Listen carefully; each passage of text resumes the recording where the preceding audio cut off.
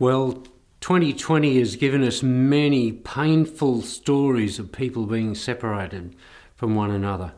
Just the other day I heard the account of a young man from Melbourne who was over in India with work and then was trapped when the borders were closed with COVID-19. He was cut off from his family, his young family. He'd hoped to be back in Melbourne with his wife to be with her for the birth of their daughter, and he obviously has not been able to return.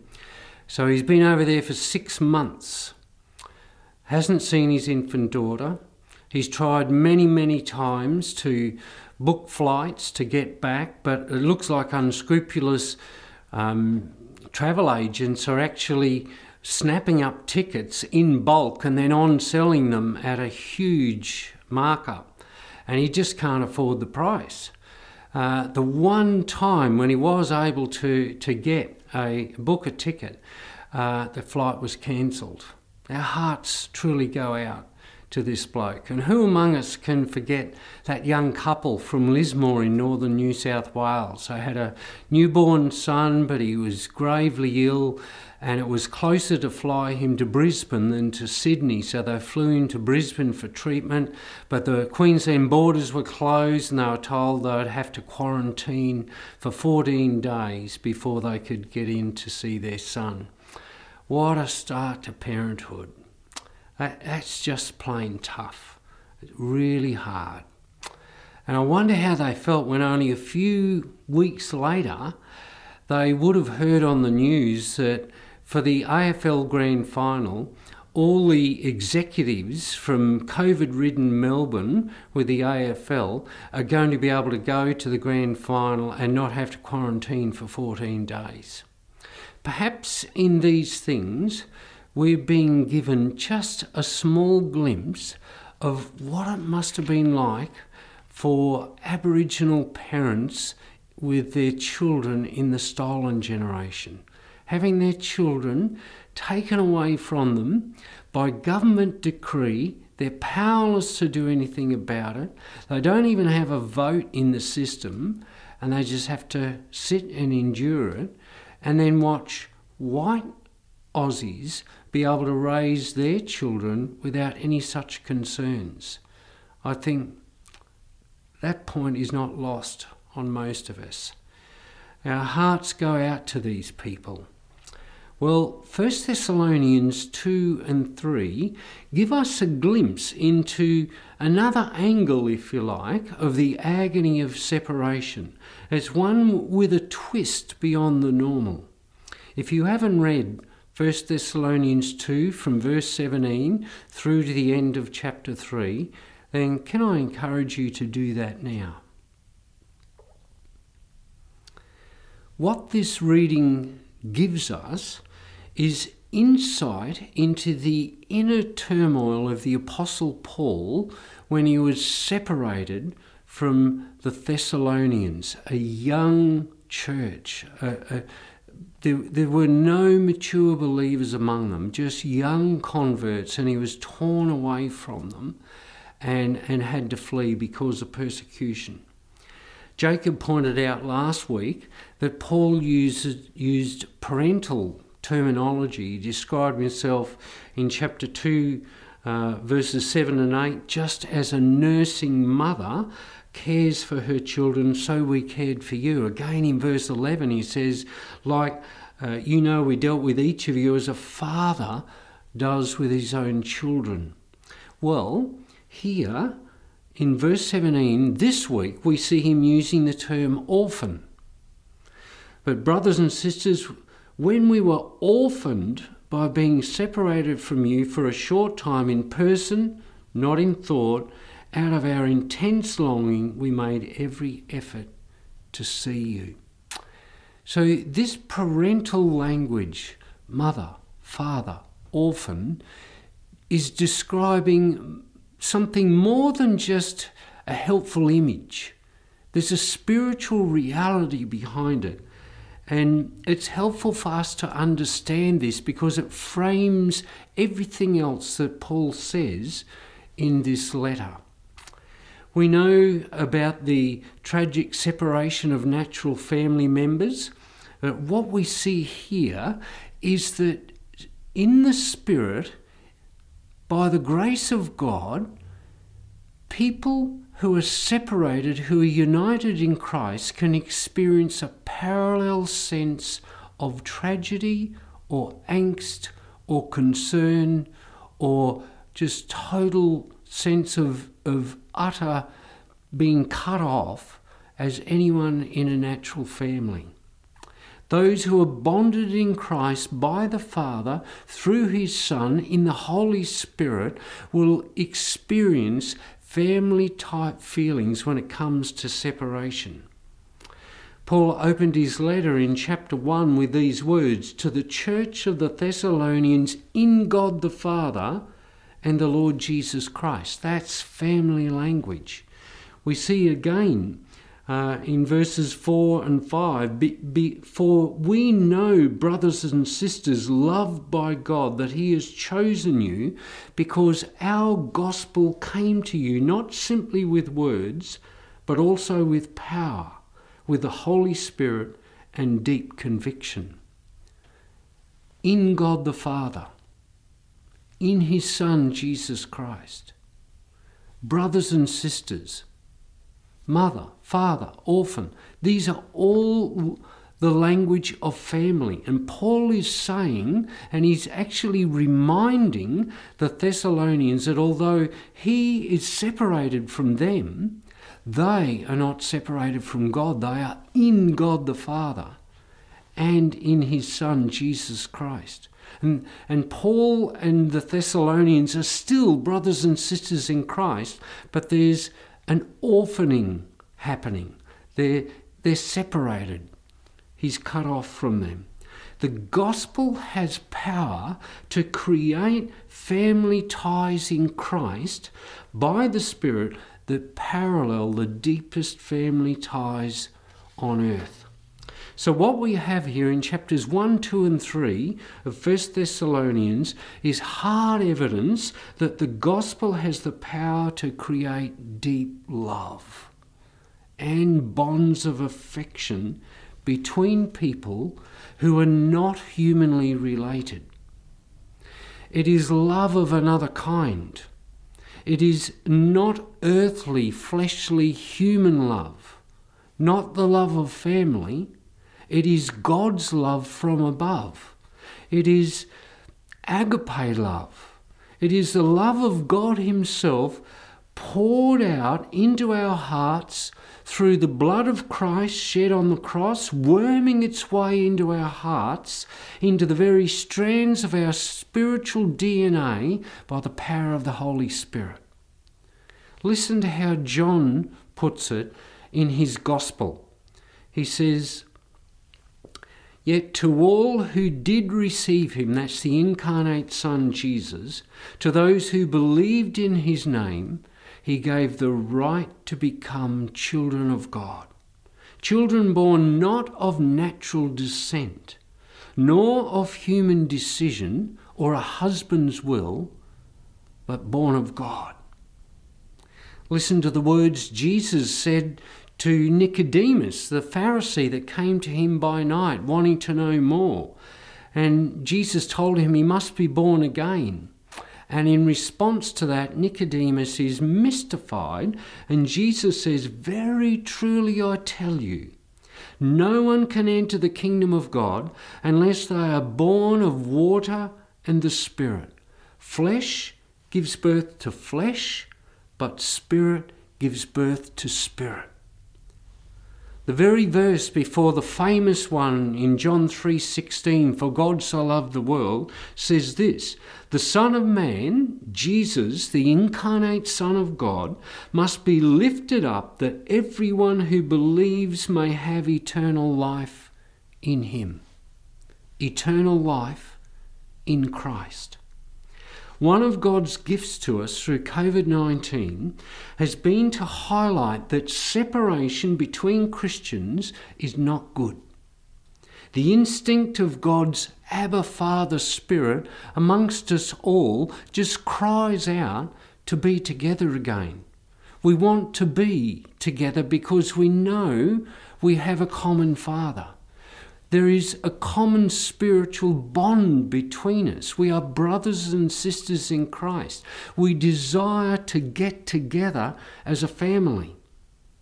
All true Christians share the same parentage. We're part of God's heavenly family. And there's something about the instinct to gather that just tells us that.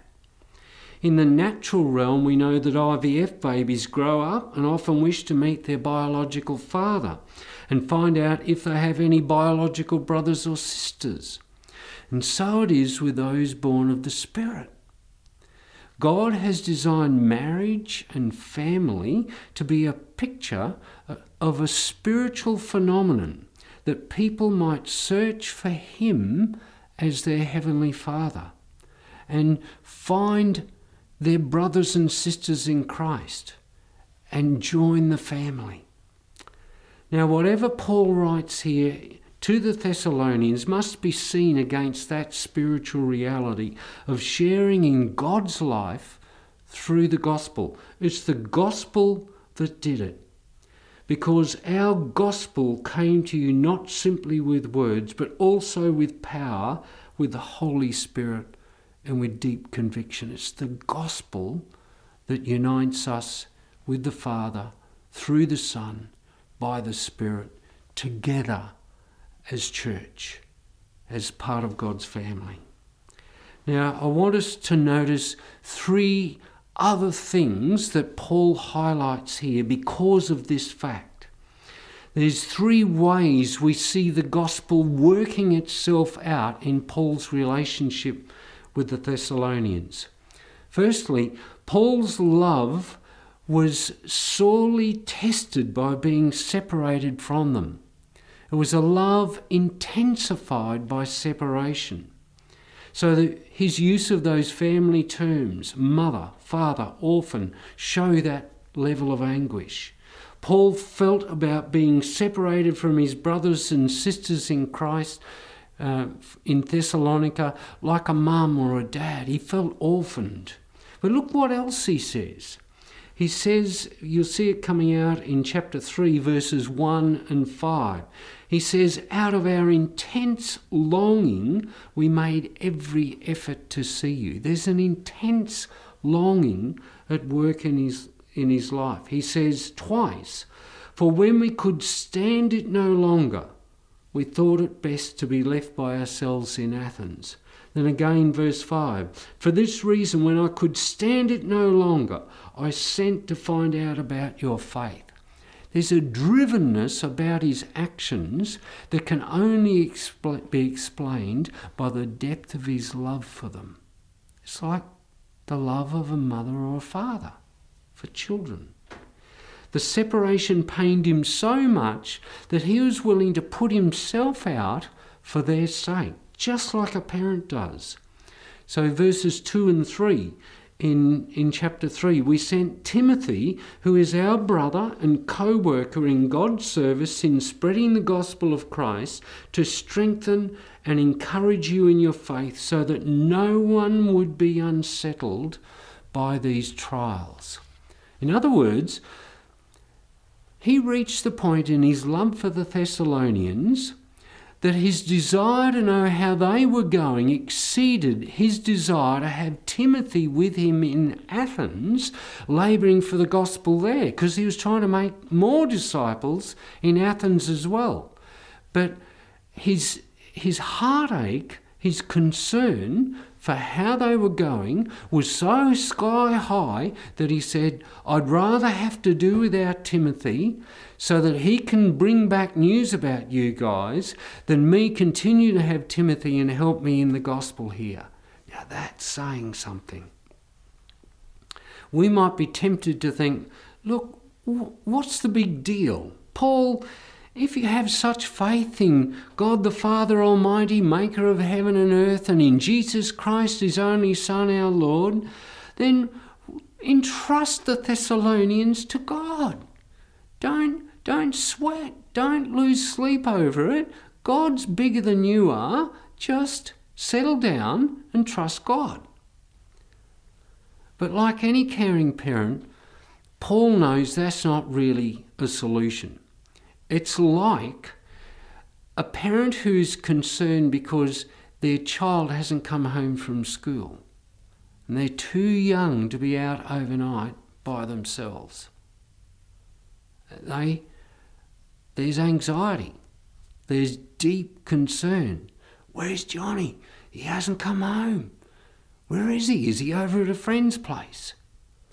And Paul has that similar depth of concern. He can't just sit back and sleep at night and say a happy prayer for the Thessalonians and think all will be well, God's in control. They were young converts.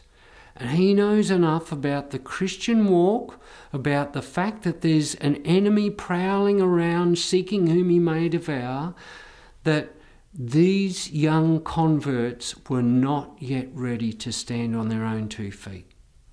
They were not mature enough yet to be able to, if you like, marry and reproduce and have a family of their own, to rise up and be robust enough and strong enough. They weren't at that level of maturity, and so he had deep concern for them. But his motives are for their discipleship. It's not just because he has a nice family, fatherly concern for them. His concern is for their growth in the faith. We see in verse 10 that he recognises there's something still lacking in their faith. Night and day we pray most earnestly that we may see you again and supply what is lacking in your faith. They were too young. He knew they were vulnerable. He knew Satan would be like a roaring lion with them, prowling around seeking to devour. And he wanted to do something about it. So we see in verse 18 that he recognises the handiwork of the devil in all of this, somehow. For we wanted to come to you, certainly I, Paul, did again and again, but Satan blocked our way. He doesn't say how that might have been. He doesn't go into the details of it. Perhaps he contracted a virus, or there were no available chariots to Thessalonica, or unscrupulous travel agents in Athens were buying up tickets bulk and then on selling them at a huge price. Maybe border restrictions have been imposed. I don't know. We're not told. But he recognises that back behind it all, there's a sinister force at work trying to hinder him from getting back with the Thessalonians because they're vulnerable. So there is a deep angst, and it's a concern for their welfare. How are they going? How will they cope? So Paul knew how to put on that gospel armour. He detailed that in his letter to the Thessalonians. He was no fool. He was standing firm himself, but were they? His glorious desire was not wealth or fame, but to see the Thessalonians presented to God the Father, perfect, blameless in Christ Jesus at the last day. And we see that coming out. What is our hope, our joy, or the crown in which we glory in the presence of our Lord Jesus when he comes? Is it not you? Indeed, you are our glory and joy. Just like parents see their children as their future, if you like, their glory and their future, their glorious hopes are invested in their children. Paul had high hopes for the Thessalonians in God. His desire was to see them reach full maturity in the Lord and go on to use all the gifts that God wanted to give them, and for them to be productive in gospel service. And his desire was driven by the Spirit of God in that. He knew they needed his further input. It's a mark of spiritual maturity to desire the best for others for their sake and to regard that as our chief reward. These are the kinds of missionaries, pastors, elders, growth group leaders, Bible study leaders, youth leaders, Sunday school teachers,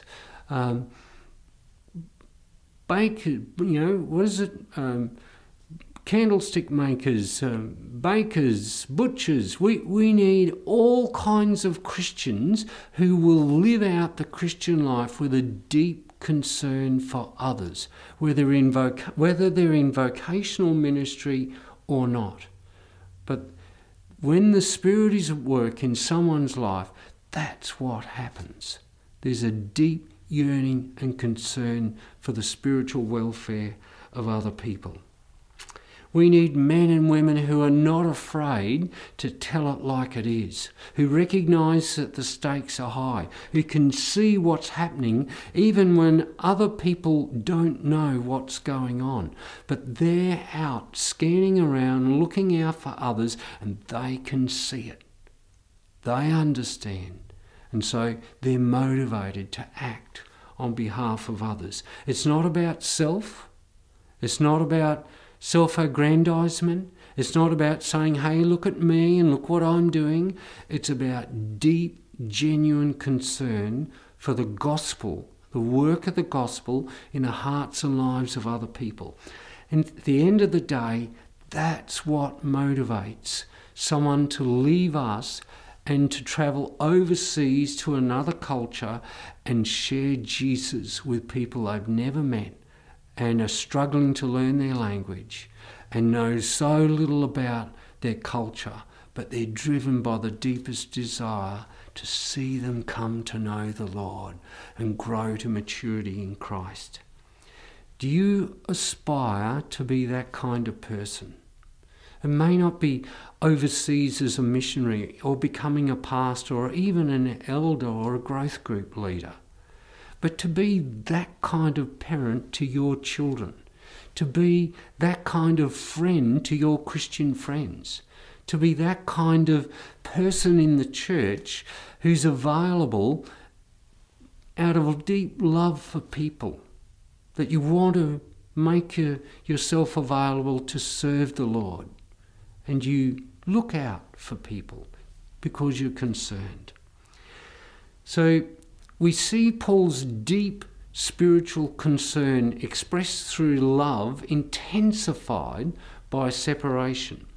But Paul's joy was restored, or if you like, intensified by good news that Timothy brought back about them. So we see in verses 6 through to 10 the depth of Paul's joy.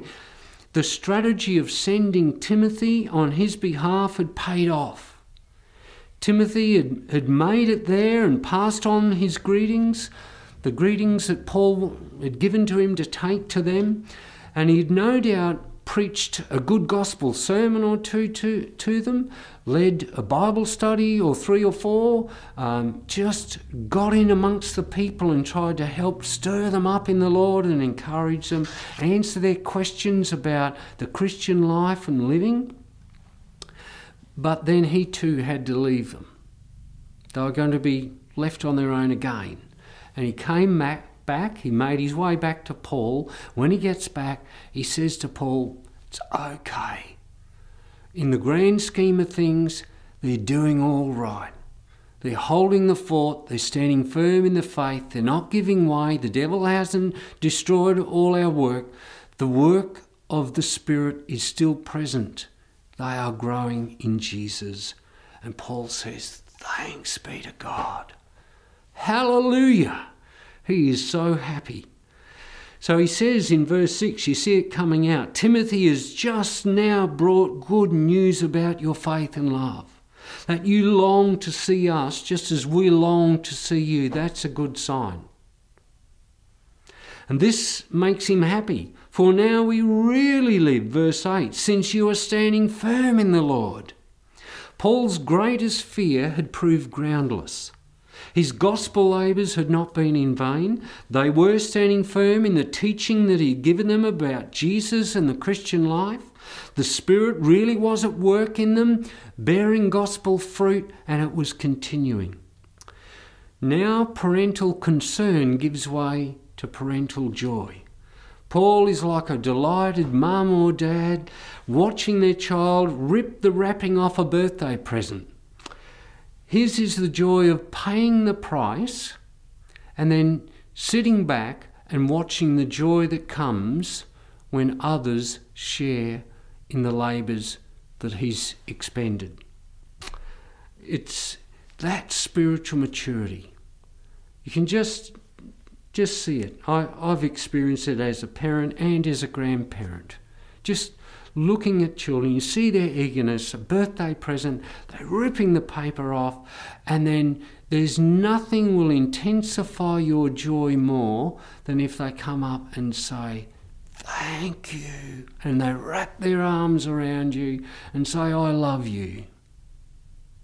That's effectively what Paul had received back through Timothy about them. You were as eager to see us as we are to see you. He's happy. All his Christmases, all his birthdays have come at once. And that is a sign of spiritual maturity. He wasn't seeking their money. He wasn't seeking anything else but their spiritual welfare in Jesus. Their maturity in the Lord, their roots going down deep into Jesus and bearing fruit upward to eternal life. So the gospel was working both ways. Paul had confirmation about that. The love was mutual. They were standing side by side with him in Christ, and they were happy to let him know about it. And that made Paul so glad in the middle of his own distress and persecution. He gives a hint of that in verse 7. He says, "Therefore, brothers and sisters, in all our distress and persecution," so it's not just distress over the Thessalonians, he's got persecution happening where he is too. "We were encouraged about you because of your faith." So at the centre of all this family longing is not just some benign grandfatherly or fatherly affection for the Thessalonians. It was the deepest concern for their spiritual welfare. How are they really going in Jesus? Together they were adding to the praise of the angels, Paul and Timothy now, because they'd received the news back. They were going really well, all things considered. So it's like they're just saying, "Thanks be to God the Father, God the Son, God the Holy Spirit, great Jehovah, 3 in 1. I know it gives me tremendous joy to see someone, anyone, come to faith in Jesus. And it gives me equal joy to see them growing in the Lord, deepening in their faith, strengthening in their Christian life and affection, desiring to share Jesus with others, eager to get into the Word and understand God better and develop in their prayer life. That gives me tremendous joy. And anyone who grows up in the Lord will reach a point where their greatest desire is to see others progressing, and it can even exceed your own desire for how you're going in the Lord, just like happens with a parent when they have to put a lot of their own stuff on hold out of concern and desire and love for the needs of their children. When I see a battle-worn Christian, an old salt, an old saint in the faith, who's just transparently honest, who's learned humility the hard way through many, many failures, just tell it like it is and be honest, but still be keen to take up the cudgels, take up the weapons of the gospel and go out to venture forth and strike a blow against the enemy. They're still keen to take an interest in others. When I see 80-year-olds taking an interest in teenagers, I know the Spirit of God is at work. When I see teenagers taking an interest in older people and willing to listen to what they say, I know the Holy Spirit's at work. when we see children eager to go to Sunday school and eager to learn from their parents, they want to read the Bible, the Spirit of God is at work.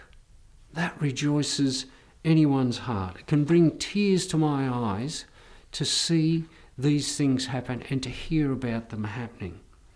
It is God, through his Son, by his Spirit, who's doing the work here. That's the source of Paul's joy. He says, how can we thank God enough for you, verse 9, in return for all the joy we have in the presence of our God because of you? Night and day we pray most earnestly. It's a spiritual desire that's fueled by God himself and will only be satisfied by God working in each other's lives. It's a God-centered faith that we see, a God-centered love that we see that Paul has. So friends, don't despair. God is at work. He will build his church. We might feel under siege here in our culture. I know I do at times. But I want to take a leaf out of Paul's book. As anxious as I might be about what might be happening, what the future might hold, I want to put on the gospel armour. Yes, I'm concerned, but I know that God has a habit of raising up Timothys. I know that God has a way of organising creativity to overcome hindrances, even satanic hindrances. Here in COVID-19 times, we're seeing God's church rise up in some creative new ways and do things. We've seen cluster groups pop up where the desire of the Spirit to gather is such that people didn't want to just remain isolated in their lounge rooms, but they wanted to meet together up to the legal limit. And so they gathered in clusters in homes. And it's still continuing because we can't all meet together at once under the same roof. This is a sign of the Spirit at work. It gives great joy.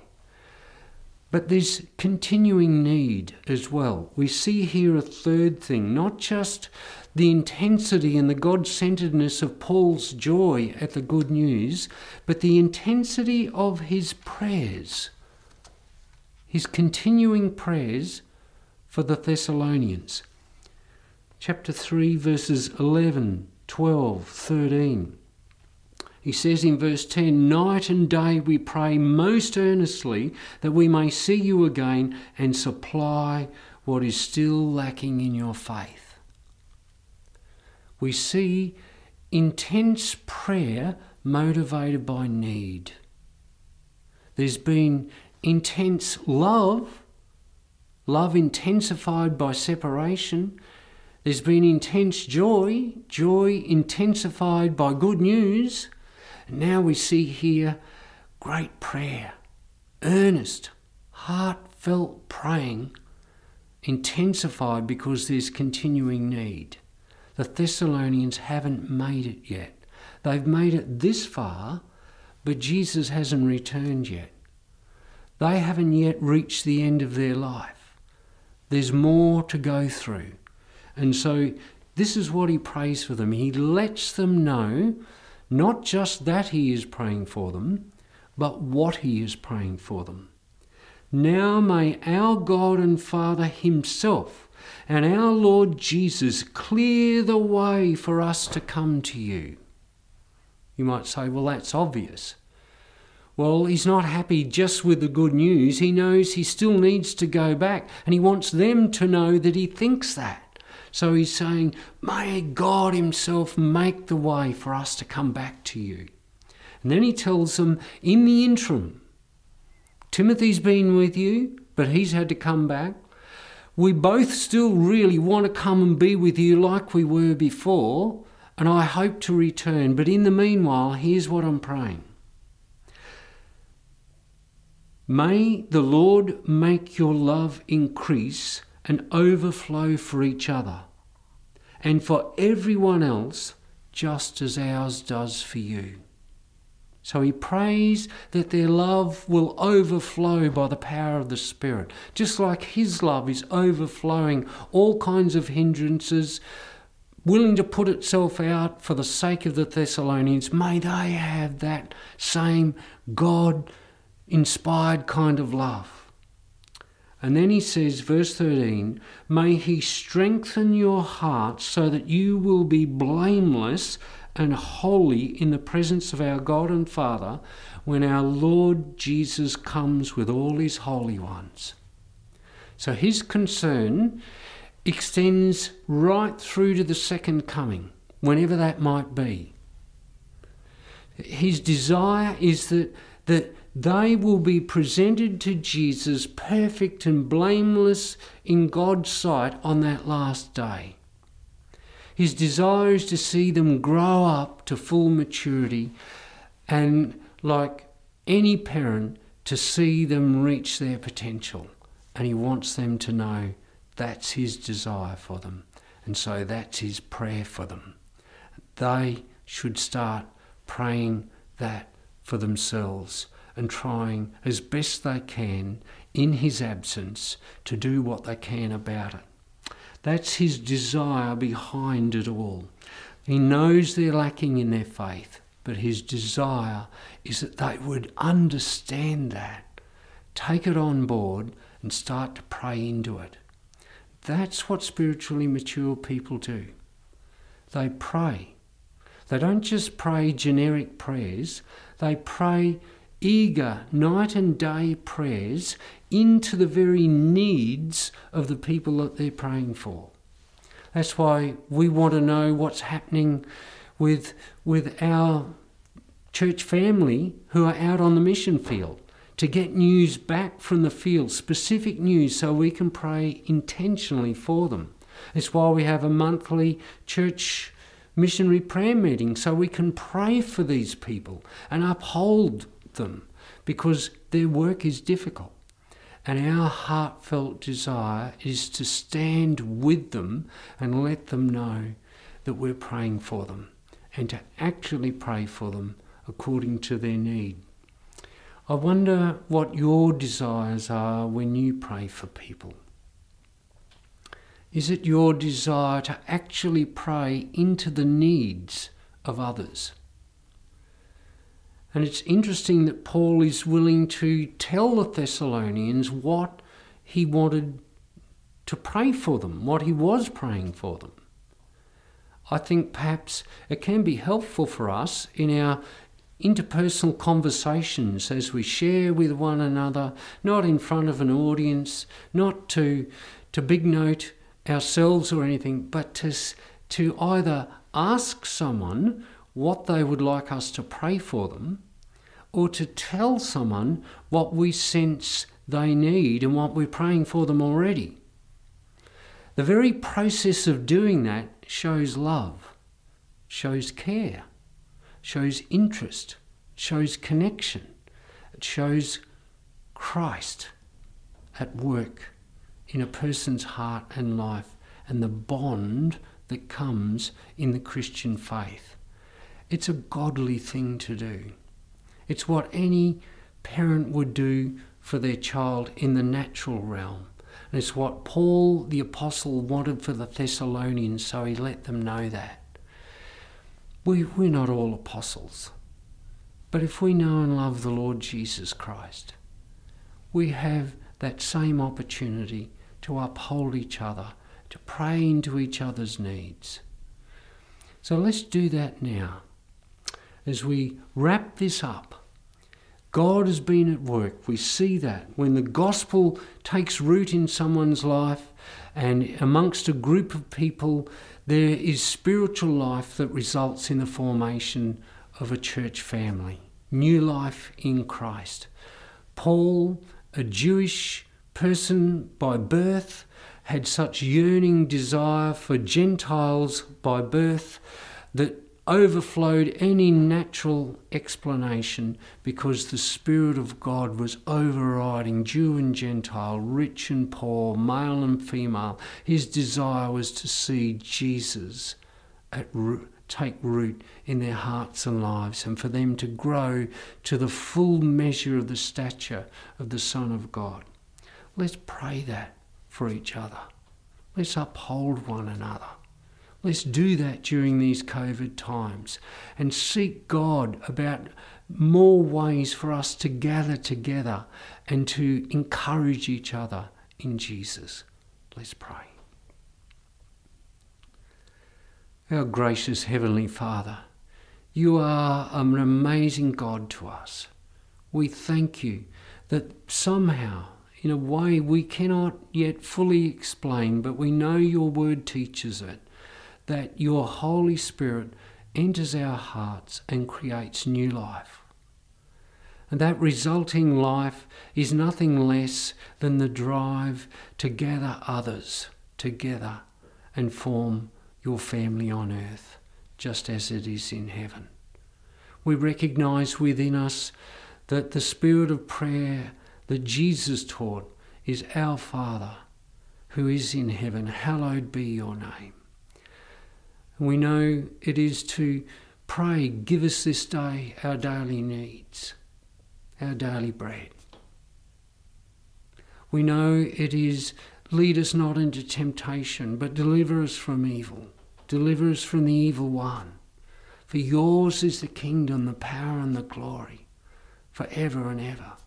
So, Father, will you please encourage us to pray for one another, to ask, how can I pray for you?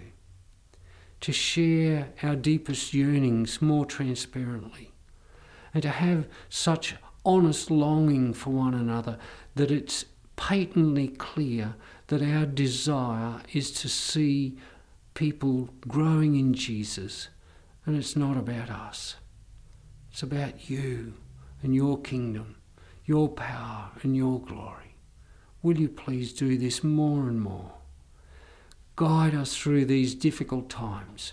Strengthen us in the uncertainty of how we can gather in these COVID-restricted times, that we might see your Spirit rising up with creative options and energy to find new solutions to problems, to discover new angles, new ways to gather. Would you please show us this, Lord? Help us, we pray, for we are in need and we look to you. In Jesus' name, amen.